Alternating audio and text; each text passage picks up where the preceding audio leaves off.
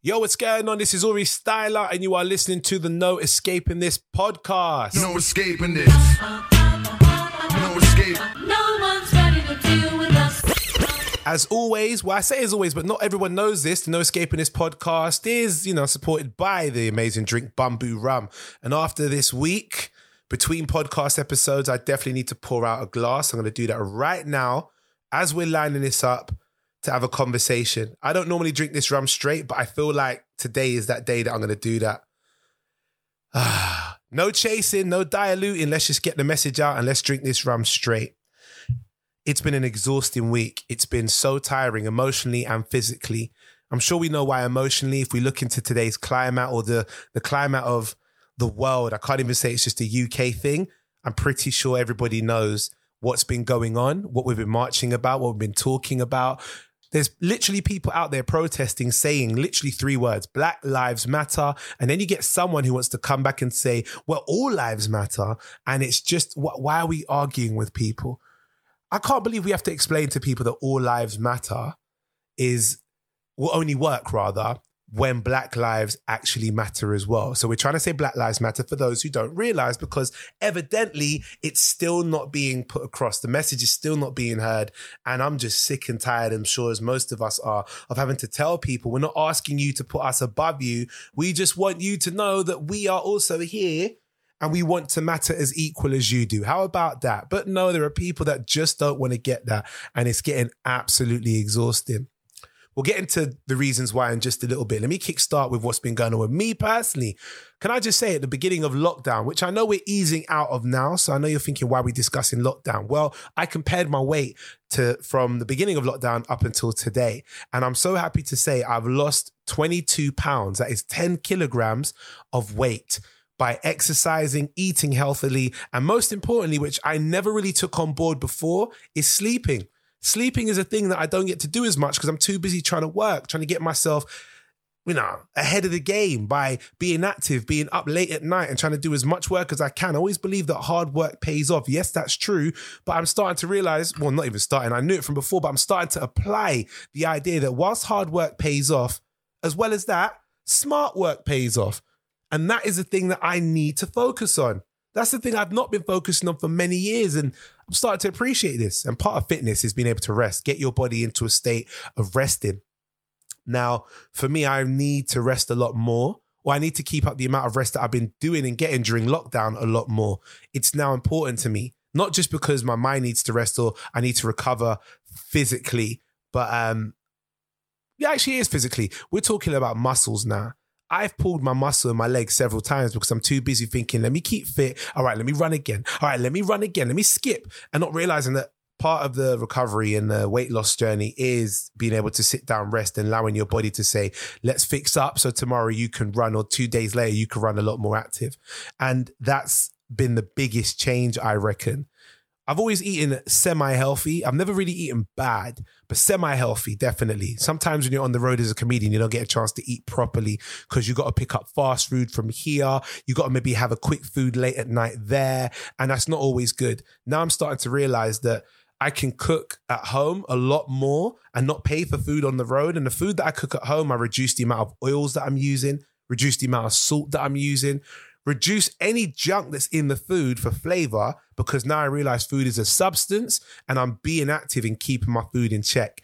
And the final thing that's helping as well, I've tried this before, never really kept up to it as much as I have done today or these past couple of weeks. Intermittent fasting. What? Intermittent fasting is banging. Oh my gosh. Those of you that have been doing it, well done to you. I've not been like you. Intermittent fasting for me has always been that thing where I go, I'll try it for a day and see how I feel. Now that I'm dedicated to being able to sleep at a time, wake up at a time, do fitness at a time, do some work at a time, do content at a time, intermittent fasting has been an absolute lifesaver in terms of dropping weight. It's amazing because my body's regulating and getting itself to ketosis. You need to research if you don't know. Ketosis is the state that your body decides to burn the fat to convert that into energy. And it is doing me so well. 10 kilograms down. I feel better. I look better. Got to see my mum. My mum's looked at me, said, you lost weight. I'm running. I'm carrying my body a lot easier when I run. I don't even like running. Running for me was always a headache. And that's because I'm keeping my weight down. And that's because also I'm sticking to it. I don't want to get back to being 121 kilograms. I'm now down to 111 and my aim is to get to 100. I need to get these roles where I'm on screen and I don't look massive. I've been on screen in a movie recently, The Living Dead, previously called Are We Dead Yet?, which is going to be released in October worldwide, predominantly UK, Canada, and UK, Canada, and US of A. And I play one of the main characters. When I look back at myself in that movie, I look at myself thinking, Rah, you look so fat and you look so big as well. I'm only 5'10", but I'm standing next to people who are a little bit shorter than me on my height, and I look like a monstrosity. I look like Shaquille O'Neal, and that's not good. And that's because of my weight as well. When you look tall as everybody else, but then your weight is high, you look bigger, you look scary, you look bulkier. And I got to cut that out, man. Let me just get a quick swig of this bamboo. Oh, yeah, that hits. Hits the right mark, that does. I was sitting there debating, do I get a guest on for today's episode of No Escaping This podcast? Last week we had a great guy. My guy, Emmanuel Akuso. He is a financial advisor, and we were talking about empowering the Black community by elevating ourselves economically, developing financial stability within our households and then within our community, and then also being able to progress in developing wealth. Wealth allows you to have power and access to powers that you may not have if you don't have the money to do so. Some people might think that's a naive thing. It's not. Prime example, Jay-Z, successful guy, got respect and has wealth. Jay-Z was one of the guys that when the people were campaigning in Minnesota, particularly in Minneapolis after what happened to George Floyd, he called the governor of Minnesota, and said, you see what's going on? I want these guys charged. I want to see them charged. Some of you might think, but that's not anything to do with spending money. No, it's not. But when you have power accumulated by wealth and then you invest your wealth into gaining power and access to people, you can get a man's telephone number. And I feel like that's what he did. He's in a position of power, position of recognition, position of wealth, and whoever he had to call, even pay off to get that telephone number of that governor to say, I need you to do right by my people by making sure that the officers are charged. As far as I'm concerned, that is creditations that I got to give to Jay-Z. Well done, big up yourself. And that's why it was important to have Emmanuel on last week's episode to talk about developing sustainability financially within your household and then outside of your household, within your community, particularly a Black community. I'm Black, so I want my people around me to get up. And I do want my people to be elevated and to be in a better position to be able to make demands and to request things to happen. And no one can turn around and say, well, you haven't got economic value. I want people to be able to say, no, we have economic value. And if you don't listen to our demands, we're going to show you how much weight we have in your economy and we're going to mess things up. And I want to see that. I definitely want to see that.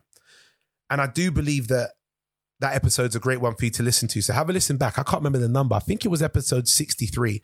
I think I might be wrong. When I finish editing this and I post it up, I'll know what number we're on. But I feel like this is episode 64, which makes it our Nintendo episode. Boop, boop, bam, bam. If it is our Nintendo episode, well done to us for getting to this episode. But yeah, I was arguing and debating with myself. Do I want to get a guest on for this episode? And I couldn't find the energy to contact people, get them on board and think, how are we going to discuss things without firstly letting off how I feel about what's been going on. I am exhausted. I told you this at the beginning of the episode. I'm going to tell you why now. Not just physically because of my fitness, shout out to my fitness there, but I'm exhausted mentally. And that's because I've been on social media digesting not just the images of what's been going on, not just the things we've been protesting for, not just the outcries that we're throwing out there for people to listen to, but it's also the responses from people that are not getting what it is that we're trying to do. There are literally people out there saying Black Lives Matter. We want to be seen as equal. And somebody else is out there going, I don't know if I want that to happen. Do you see what I'm saying? And it's heartbreaking. It is energy consuming. It is time consuming to have to say that to so many people so often and still feel like they're not really taking us serious. And that's why there's a part of me that is struggling to feel energetic on social media. I end up feeling good at one point. I might post up a picture. I might post up some content. I might do something that I feel is great on social media and it gets like likes, it gets attention, it gets people commenting, it starts a discussion, whether it be just stuff about my content, just stuff about my day-to-day, just a nice picture. I feel like I look good in this one, I'm going to put that one up there. And then you get to a point where you look at a picture of something else on social media, another reminder as to where I'm at as a black man in this country, in this world. And you go, oh, again, this is how I feel. I feel like this. Then you get up and say, no. You know what? It's about letting people know I'm empowered. I am a black man. I'm proud of being black. But you know what? I'm not letting people keep me down. Then you see another video of an atrocity that happened last year. And you remember when you were talking about that last year. And then you're like, oh my God, I feel bad again. And then you're like, no, you know what? We're fighting against the system. Let me put up a nice post. And I did. I put up a post this week. And it was of a clip from A Bug's Life. Some of you might have seen it. If you haven't, go check it out on my page at Uri Styler on Instagram. There is a scene in A Bug's Life where, and I, even though he's kind of cancelled now, Kevin Spacey plays the antagonist called Hopper, a grasshopper, who's kind of an overlord of all the grasshoppers that kind of oppress the ants within the movie. The ants are the ones that pick the food for the grasshoppers to go and eat the food. And there is a clip where the grasshoppers are having a meeting in their camp and base after gone to visit all the ants and say, we want our food by, I don't know, let's say next week. And some of the grasshoppers are like, do we have to go back to the ant hill? I mean, why do we have to go? We got more than enough food. And then he's like, more than enough food? Yeah, we might do, and so on. But what about that one ant that stood up to me? There's one ant there called Flick, and he stands up to Hopper, who is trying to tell them, you need to bring us our food. And Flick is like, leave us alone. And that's just one man standing up.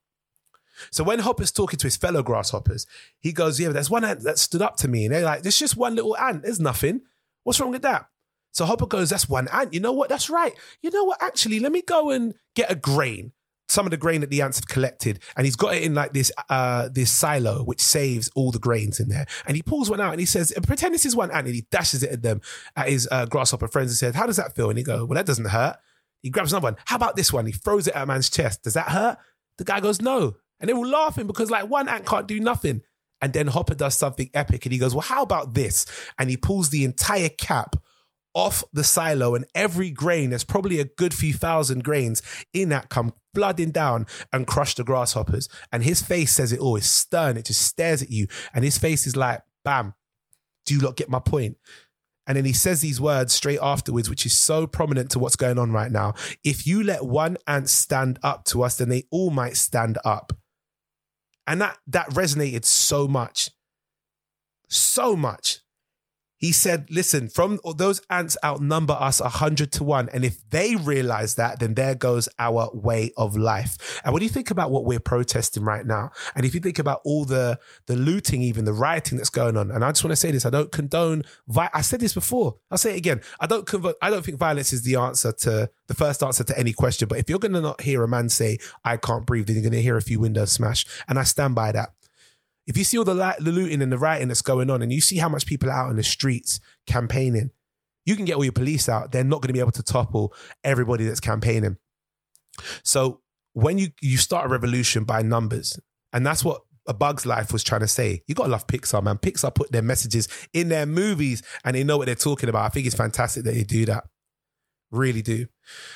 But yeah, social media has definitely mashed me up this week because I've been digesting so many things where people are literally, I'm saying, look, can we just be seen as equal? We want equality in workplaces. We want you lot to stop killing us when all you got to do is arrest us if we have done something wrong. We're literally asking people to stop killing, and there are other people going, nah, you don't need equality, man. Come on, man. And those people are making me sick. Seeing those comments every day, seeing people that look at police brutality and go, but it's not really that bad. It could have happened to a white person. Them people are exhausting. They jar the hell out of me. Let me take a quick sip because I need to right now. Ooh, that bamboo's sweet, boy. Yeah, so those people are jarring me massively because 9 times out of 10, they're not our people. They're not black people. So they don't know what it's like to step out your house and worry about somebody looking at you, scared of you, and then doing something like calling the police. Some of you might go, that doesn't happen to you. Do you know what happens to me? I run with headphones on. whilst I run with my headphones on, I'm genuinely worried. I kid you not, on my life, I'm genuinely worried that when I'm running on the pavement, on the side of the road where cars are coming up from behind me, not coming towards me, that a car may see me as a black man and think it's fun to throw something out the window at me or to even climb the curb and try to clip me. Now, that might sound extreme to you. That might sound crazy. But then when I was 14 years old, I remember, was it 14? No, 16 years old, I remember. I was at a bus stop once and there was a bunch of guys driving past in the car, full of white guys. And I had my hair out, big afro that I had out. And they drove past and they threw what I think was takeaway bag at me. Slowed down the car, shouted, "Cut your hair, mate, it's getting long."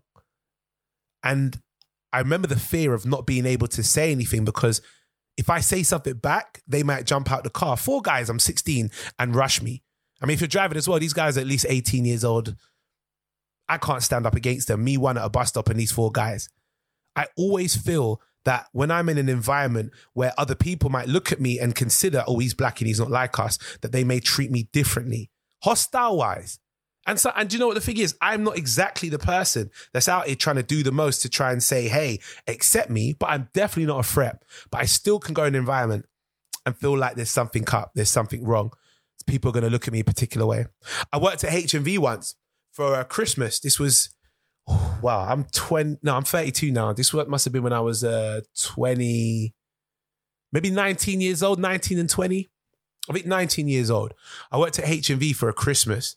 It was like a side job during the Christmas period as a Christmas temp. Loved it. Loved technology. Loved working at HMV. This is when the Wii, so 2008, when the Nintendo Wii came out, because I bought the Wii from there early. I got it the day it came out. We had them in stock and I took one home. One of the first people on my university campus to have one. And then some idiot called S or Michael, whatever his name was, he broke into my room and stole it. Pussy on. Anyway. Basically, I remember this. I was working at HMV, and this is when it's only now that I'm deep in this. I've never spoken about this. This is something that had happened. We were stocking up stuff out of the storeroom, and you needed to have a code to go into the storeroom to one part of it, and then the second part where the cage was. Now, where the cage was the keypad that to go in the cage to get stock of Nintendo Wii's or games consoles. And I remember, without realizing that I did this, I remember the code. One time, a customer wanted something that wasn't on the shop floor, but it was in the back room. And I went into the back room and one of the managers was there. And I said, I've got to get a Nintendo Wii. I just typed in the code to go to the cage and pulled out the Wii and closed it and then walked to the front to go give it to the cashier to sell to the customer. Nothing wrong with that. But because I knew the code, the manager who was in the room was like, oh my God, he knows the code, pulled the other manager aside and said, Ori knows the code and we need to have a meeting with him. It pulled me into the back room at the end of the day to say, we need to have a meeting with you. I was like, okay, cool, no worries. What's the meeting about? You know the code to the back room. How do you know it? And I said, because I think I've seen you lot type it in. And when we have loads of loads of customers on the shop floor, I'm just here trying to quickly get stuff out for you. Yeah, but you know the procedure is to bring the code out the back and to ask us for the code and to get it because you may rob the place and steal I said, I'm not going to rob the place. I'm here trying to make sales. That's all it was. I didn't think anything of it at the time. I just thought maybe they were scared because I had the code and that was it. And, procedure. I come to find out one of my colleagues is a guy as well. No, it was a woman as well, but white woman. She also had the code too. She was same position as me because I told her afterwards what had happened. She also had the code to get into that back room. Apparently it was only managers that were allowed to go in there. She also had the code to get into that back room or to the back cage to go get the stuff out of there. And how she got the code is because the manager told her what it was and said, look, don't worry. It's like, I think he had a crush. I don't know what it is, but he told her what the code was and said, you're supposed to use it for us to use, but if you need it, if I'm here, as long as you type it in and get whatever you need to get out, that's absolutely fine. I don't think you're going to do anything. And I only deeped it now, only like the past, year or so that this brother actually had an agenda not agenda against me, but he might have looked at me and thought, well, a black guy with the code, he might be a risk into stealing stuff. He said it to me. You shouldn't have the code because none of the staff should have it because you may steal. However, when I told the person who had it, the girl, who was the same position as me, and she was like, well, I got it. I just thought it was okay that someone had to be there. That's when I was like, raw, deep against me. And it's only now that I'm starting to realize that they were thinking that maybe I might be a threat to the store. And the only difference I can see between me and her was the fact that she's a girl and I'm a guy, but I'm not going to take it for that. I definitely think it was to do with my complexion. I was the only black guy in the store at the time. Very small store. Not going to say where it is because it's shut down now anyway. But yo, little things like that on a day-to-day, having to go to an environment and try to like water yourself down so it's digestible for other people, not appearing too black. That's a natural thing that some people feel. And it's now only recently where we're like, you know what, we're not going to like do that. If I'm black, and you accept me for how I am. If I talk a certain way, if I twang a certain way, if my food smells a certain way when I heat up in the microwave, well, listen, no one complains when you heat up your macaroni and cheese with the mayonnaise in there when you're supposed to leave that out because you're not supposed to heat up mayonnaise. So when I'm in there and I want to heat up my ackee and saltfish, or when I used to eat chicken, my chicken and rice and peas, and you're like, oh, it smells very exotic. Well, big man, if that's how it smells, that's how it smells. It's my food. I don't say it with your food. Just because we're in a place where your food is normal to you because most people around you eat it doesn't mean I can't eat mine. I'm not going to dumb it down anymore. I shouldn't have to. Should not have to. And when you get people saying, oh, but that doesn't happen. No one gets looked upon a certain way. Come on, being black ain't that bad. I really saw a tweet. I'm going to read this out. I really saw a tweet, and this is what shows me that people don't understand where we're at right now. I really saw a tweet, and I retweeted it and put a comment on top. Where is it now? It's by a broadcaster as well, and I'm ashamed because I'm a broadcaster myself. I'm ashamed to see other people. By India Willoughby. I'm not going to say her name because it's on her Twitter. Her Twitter is at Instant Karma Now, right? And she's talking about racism. I don't know, the original tweet was deleted, but her response to that original tweet was whatever it is, I don't know what it was. It says, I agree, totally against racism of any sort, but opportunities wise, this is a bad time to be white and a good time to be black. Are you stupid? It's a bad time to be white and a good time to be black. The reason why we're campaigning right now is because it's never a good time in this world to be black. It's never been. We're trying to get it to a good time. We don't even want to be better than you. We just want to be equal. We don't want to be stopped on the street and then killed for something where you could arrest me, where a guy who's been going out shooting up places gets a free trip to McDonald's after he does a shoot up in your police car. No, I don't want that. I don't want to hear that. But it's a good time to be black, man. Kiss my ass. In a good time to be black. We're trying to get it so it's an equal time to be black and white, and it's good for all of us. Not so it's good for us and not for you, but it definitely ain't good for us. Not right now. As I'm talking about this, and I'm conscious of this, it's just hit 10 o'clock. And I'm going to have to watch it on playback now. I thought I'd start this episode earlier, but I didn't. Good time to be black. Shout out to Wretch32. He put up a post of the body cam of police officers breaking into a house. And they go to the stairs and you can hear them shouting at an elder gentleman, and they tase him, and then he falls down the stairs, hits his back and head against the side of the stairs. And Wretch posted it up because it was his father. His father. Good time to be black. I don't know anybody who, unless they are like domestic terrorists, and even then some of them get treated nicer than black people do. I don't know when police break into a house, see a man who's in his 60s on a stairs and says, you know what is the best thing to do? You're white, but I'm going to tase your ass so you can fall down this. I don't know. I've never heard those stories. It might happen. It may do, but I've never heard them. But seeing that body cam, shout out to Wretch, because Wretch is stronger than me. Posting that up would hurt my feelings so much so that I may feel like I don't want to do it. But he's making sure we know there's a message out here. It's not a good time to be black. Never is. Never has been. Not in the world. Not equally a good time as anybody else. Jane Elliott has told you and shown you when people are sitting in a room, not protesting, but learning and trying to understand what it is like to understand racial discrimination and systematic racism. She's trying to show you in her experiments. Google Jane Elliott. In her experiments, how there are white people out there that if they had the choice, would not want to be black or be treated as a black person. So India Willoughby, you can kiss my ass about saying it's a bad time to be white, a good time to be black. Now, I'm not trying to separate myself from my white fans. I have many. I have fans from all different backgrounds. And majority of them understand why so many people are so pro Black Lives Matter, because they get it. They get that when they look at someone like me, I can make jokes about how police brutality is unfair because there is a truth behind the joke. Do you understand what I'm saying? So I don't want to hear when someone says it's a good time to be black. And then I got allies as well who are white that go, nah, big man, it's not a good time for black people. I'm seeing someone that I support have to go through stuff. I'm seeing someone who's my friend have to go through stuff. I've had friends contact me recently saying, yo, I just want to check in on you because I'm now learning to understand how hard it is. Now I'm seeing images of George Floyd, seeing repeats of Tamar Rice, of Trayvon Martin, of Breonna, that's, oh my God, of Belly recently. Oh, come on, man. I don't hear nothing about a good time to be.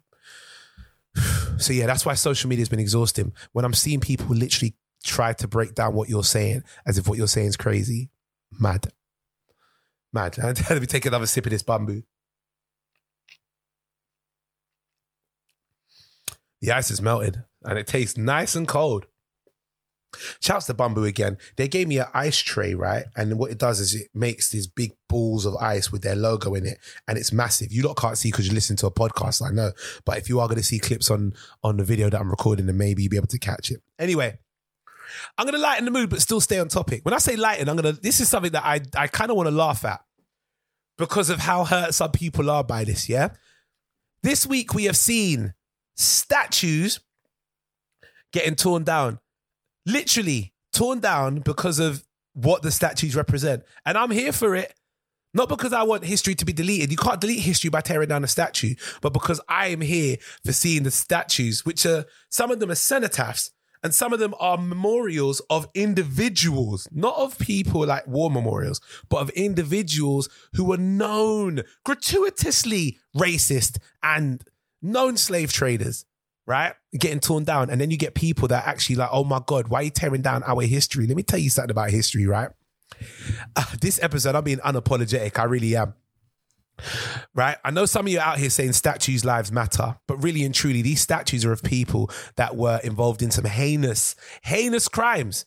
Heinous crimes. They're literal statues of people that were involved in not only the killing of multiple people, but the horrible slave trade and of the same said people. Let's start with the first big one that we all saw in Bristol. Shouts to Bristol. I used to live there for about 6 months many years ago. I worked for a guy who owned a comedy club that got shut down because he couldn't pay his bills. He's corrupt. And bailiffs came and knocked down that comedy club real quick. And the building that it was in. I don't like to see buildings get shut down. I don't like to see comedy clubs get shut down. These are places that I get to work. But if you're not paying the bills and treating your staff like absolute shite, well, that's what happens to you. I'm still waiting for my pay for the second month and most of the pay from the first month that I worked there. But I stayed there for 6 months in Bristol, not at the job, but I stayed in Bristol. And I actually saw the community that was out there saying we need that statue ripped down. I saw a protest at the time that I was out there of people campaigning to say this statue needs to come down, or the name of the hall, which is Colston Hall, needs to get changed. There's a school named after the gentleman, Edward Colston, who was a notorious slave trader. Not just a racist, a slave trader.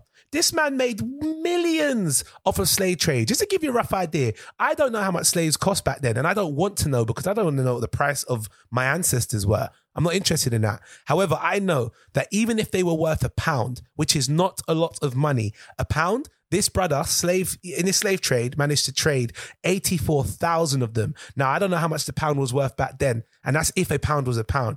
84,000 in his time of slave trading. Let's say if they're worth £10 or £100 for a slave, or the equivalent of one. This man made millions off of slave trade. In Bristol, there was a massive statue of him. Edward Colston, 17th century slave trader. And during these protests, people said, you know what we're going to do? We're going to rip down this statue because we're sick and tired of seeing it in our faces. This is a man who's being celebrated and honored for what he does. And the plaque doesn't say he was a slave trader. It said he was a philanthropist. He said he was an entrepreneur. He said he was also an MP, because that was true. Didn't say he was a slave traderist, but if you look at his history, it says it on Wikipedia, a well-known slave trader. So these people who are protesting said, you know what we're going to do? Because we are really in our bag right now and we can do this, we're going to come together as a group. We're going to rip down this statue of Edward Colston and we are going to dash it in the River Avon. Ironically, a river that he discarded many of his slaves that were either not fit or had died during transport, dashed them in the River Avon. And people said, we're going to dash your statue in that river as well. Now, bear this in mind. It's a statue made out of bronze, brass, maybe some stonework, who knows? I don't think it was stone because this one was able to be rolled by about 4 people down the street. If it was stone, take a lot more than that. And there were people that were going, oh my God, our history. You have ripped down our statue. You have ripped down our history. Are you mad? Are you out of your mind? It's the statue. It's not like they dashed a real person because that would be awful, throwing a person into a river. Deep that for a second. And that's what that symbol represents. A man who used to throw dead slave bodies into a river and sell the rest if he can make money off of them. And you had people around Bristol, a handful, not many, because they couldn't speak up to that mob, unless you want to call them a mob. They wouldn't speak up to those thugs, but that's the name that you want to call them. They would have run their mouth at the protesters out there doing the right thing, making sure that message of this racist slave trader needed to go down. We want to dash him away. Try speaking to those people and telling them that they're thugs and they're mobs. Try speaking to those people and say that they ripped down a statue and they shouldn't have done that. And you're from Bristol and you're seeing people in Bristol do that. You're mad. They said it was about Black Lives Matter at that point, and it was massively. But let me tell you something. The people that ripped down the statue were not black. First things first, you need rope. And not often do you see many of us buy rope. We don't exactly have a big history when it comes to rope. And if we went to a shop to buy loads of rope and just rope, I'm pretty sure the shopkeeper will look and say, what's that black guy doing with all that rope? I feel like he's going to rob someone, because unfortunately, that's how people think when they see us shopping for hardware and tools. So imagine this was ripped down. It was by a bunch of people, allies, that saw it and said, this statue's racist, we're ripping it down. And I love that. I absolutely love that. You can see that on the footage. They saw it and said, this man needs to go. There was a 70-odd-year-old man who said he was campaigning from years ago for that statue to go. This man, white gentleman, he fought in the war, and he said, did he fight in the war? No, he was part of the Royal Air Force, I think it was. And he said, big man, I wanted that statue. He didn't say big man, but I'm just saying he did. He said, big man, I wanted that statue to go from a long time ago. This is a man who was celebrated for enslaving human beings. And we have up here represented as a massive history for Bristol. Let me tell you something. Bristol, your history is tainted with that statue up there. Now that it's down, part of your history is recognizing there was a bad part to it and you ripped it down. Big up for ripping down Edward Colston. And if you don't like that, boy, shame. Go fish it out the river. Anyway, next thing as well, Robert Milligan is another statue that got ripped down. And Robert Milligan got ripped down today, actually, while I'm talking to you doing this podcast. His statue got ripped down today. Now, whilst his statue got ripped down today, I did some research. I didn't know who Robert Milligan was. This man owned 2 sugar plantations, and you know who used to work on those plantations. He was also involved in the import and export of slaves Jamaican slaves rather. I'll say that again. He was involved in the heavy import and export of Jamaican slaves by, wait for it, I should have clocked, the West India docks. Sip of the bamboo, sorry. West India docks. The way that I thought West India docks might have been named there because many West Indians lived in that area. Come on, Ori, you're naive. I had to do some research. It's called West India docks because it was the docks where they got all the West Indians that they shipped over for slavery in these times. Mad. And there are literal people out there saying, nah, we want that statue to stay up because you're ripping down our history. I think the fragility of a lot of British people who feel that their history is represented in statue is the fact that they just don't like being told what to do. Your history isn't in statues, it's in books. You could go and research it then. The Robert Milligan statue, the plaque that's underneath it, doesn't have anything to do with him being a slave trader or owning sugar plantations. It's about him being a member of this country who helped manufacture and build the docks so there could be free trade through. It doesn't say what the trade was. If you go look at the plaques, it doesn't give you the full history. But if you go look at Wikipedia or do further studies, that is where your history is. Stop saying that statues are what hold history. It's not the truth. It's a statue. It got dashed out the way. And do you know what I loved about it as well? This one, we didn't pull it down. It wasn't no mobs. It wasn't no thugs, as you like to say. It wasn't protesters that were honourable. You know who pulled it down? It was builders that were commissioned by members of parliament that said, yeah, it's probably time we take that down. We're going to take down that statue. Big up. So you can't get vexed. First, they were vexed about mob mentality, ripping down statues of Edward Colston. So what we said is, all right, fine, we'll stop. Next thing you know, members of parliament voted to get a statue taken down. And now they're vexed because people are easily budged by their civilized. Sorry, I'll say that again. Now they're easily up. And these are racist statues. It's not your history. You're good. If you want to read it, if you really are happy about what he was doing in slave trading, that is a part of your history, then read it in the book. There are pictures there. We're not ripping those up. We're not trying to stop you from knowing your history. What we're trying to do is say, big man, if you want to know your history, go read it in a book. But we don't want to look at this statue celebrating this man every day that we're walking down West India docks. And if I want to walk down West Indian docks right now, I want West Indian music, couple West Indian restaurants to play. Let's look at the positive things about West India, not the things that were negative because you ripped us out of our own country. How about that? Sheesh, it's not that deep to have a statue. Really is not. I read as well that they're looking at other statues that might need to be taken down purely because of what's been going on. A few statues are being looked upon. There's Thomas Guy, who started the South Sea Company, I believe. He was involved in the transport of slaves to Spanish colonies. They're looking at taking this statue down. Thomas Guy is one. Not sure where that is, but I know it's in the UK as well. We're looking at other statues. Sir John Cass.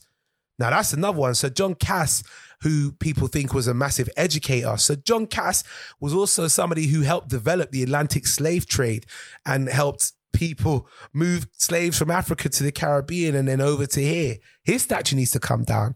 But if you want to read about him because it's history, go read that book. It will tell you all about him. That's all research done. I bet you that people didn't even know these things about them. They just saw the statue and said, you're ripping down our history. Why would you be proud of that as your history? And then the hilarious thing that I'm seeing now on social media, particularly on Twitter, people posting up these pictures saying, good on you, lads. Let me take a swig before I actually talk about this. People literally saying, good on you, lads. And this is the thing. The good on you, lads bit that I'm seeing is different parts of the country that are saying, we don't want Black Lives Matter ripping down our statues, so we're going to defend our statues and cenotaphs. And you get about 50 or 60 guys standing all white, all anti-Black Lives Matter, or a lot of them Britain first, saying, we want to defend our war memorials. Let me tell you something, right? Firstly, there's Hoddesdon. Don't know where Hoddesdon is. I need to do my research, but I know about Hoddesdon War Memorial. I'm not sure exactly where in the country Hoddesdon is, but this is the hilarious bit. Hoddesdon War Memorial has nothing to do with slavery, but they're standing in front of it as if it's a target. We haven't targeted it because we know it's a war memorial. We're not going after any of those things there at all. What we're going after are people who were slave traders and who were negative and who are horrible representations of British history. And you're standing in front of a war memorial, nobody's targeting. Okay. It's going to be a very cold and lonely and quiet time protecting that memorial. Then you got Plymouth Naval Memorial. I had to read this one up. Plymouth Naval Memorial. There was I counted how many people in the picture. 27 guys protecting the memorial, right? Now, this memorial is not just a simple statue. It's a massive cenotaph. You can walk around it. It will take you about a minute and a half, right? It's big.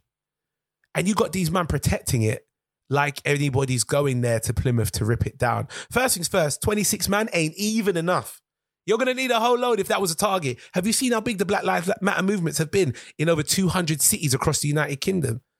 About 200 cities, 200 towns rather, I will say, because not all of them are cities. Across the United Kingdom. Are you mad? Secondly, this is the part that gets me. Secondly, right? It's a war memorial. No one's going for it because it doesn't represent any form of slave trade or inherent racism that is part of British history in that memorial. So you're protecting it. Thirdly, there were men wearing shorts. You're going to be cold because you're not, who are you defending? There's nobody there to consider. So what's the beef? I had to bust up laughing, you know. I'm looking thinking, is this really what you're about? Protecting war memorials and making a statement in front of places that aren't even being targeted. Get out of here, man. Get out of here, man. No one is coming for that war memorial. You could sit down at your home and rest easy. What you should do is find any statues that are out there of slave traders and maybe watch out for them because that's what they're going for. But a war memorial, I don't think you get or grasp the idea as to why so many people were angry at the ripping down. Let me start that again. I don't think you grasp the idea of why so many people were ripping down statues of like Edward Colston, of Robert Milligan. These people but developed wealth for their family via slavery, killing ancestors, killing people that look like me, selling them off, making them less than human. A war memorial is there to celebrate those who fought in the war. That could stay. No one's fighting that.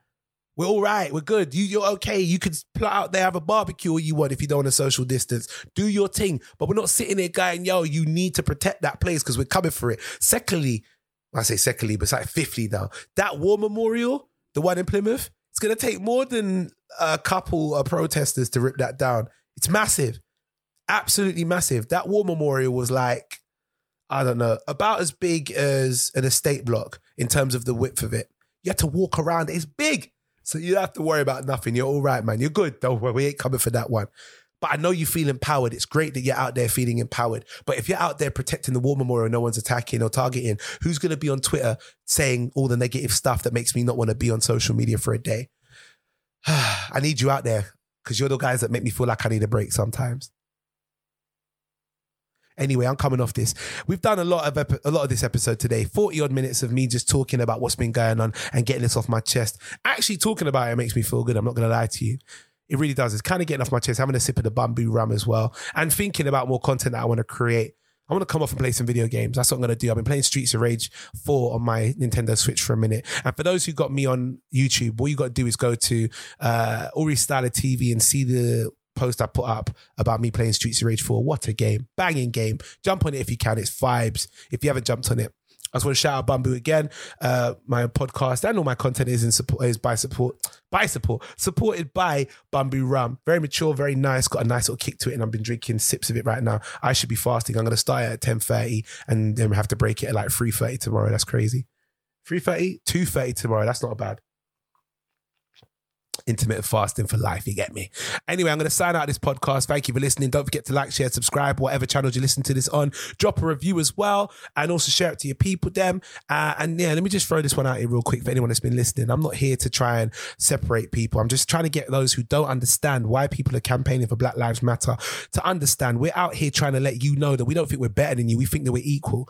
But you don't. So we're trying to let you know that we're not saying your life matters any less. We're just saying Black lives need to be recognized as something that matters so all lives can matter. And until Black lives matter, all lives cannot. It is that simple. And you want to try all lives matter me when I say Black lives matter as if what I'm saying is offending you, then I'll tell you what, if you jump in my position and get afraid every time you see a police car pull up behind you because you may be arrested for something that you haven't done, or if you may get a police officer run into your house and taser you because they just feel like they can do. If that's you in that position and you can understand where I'm at there, then maybe you'll stop saying all lives matter. We'll swap positions for a day if you can. And the joke is, we'll never be able to because you can't blacken your skin and I can't whiten mine. I am who I am and who I am matters. And if you don't understand that, then bye to you. Don't even listen to my podcast if you don't think that I matter or Black lives matter. All lives do matter, but when Black lives matter, yes, then all lives can. Until then, Black Lives Matter. We're pushing that message until you recognize. Uri Styler signing out of the No Escaping This podcast. Boom. No escaping this. No escape.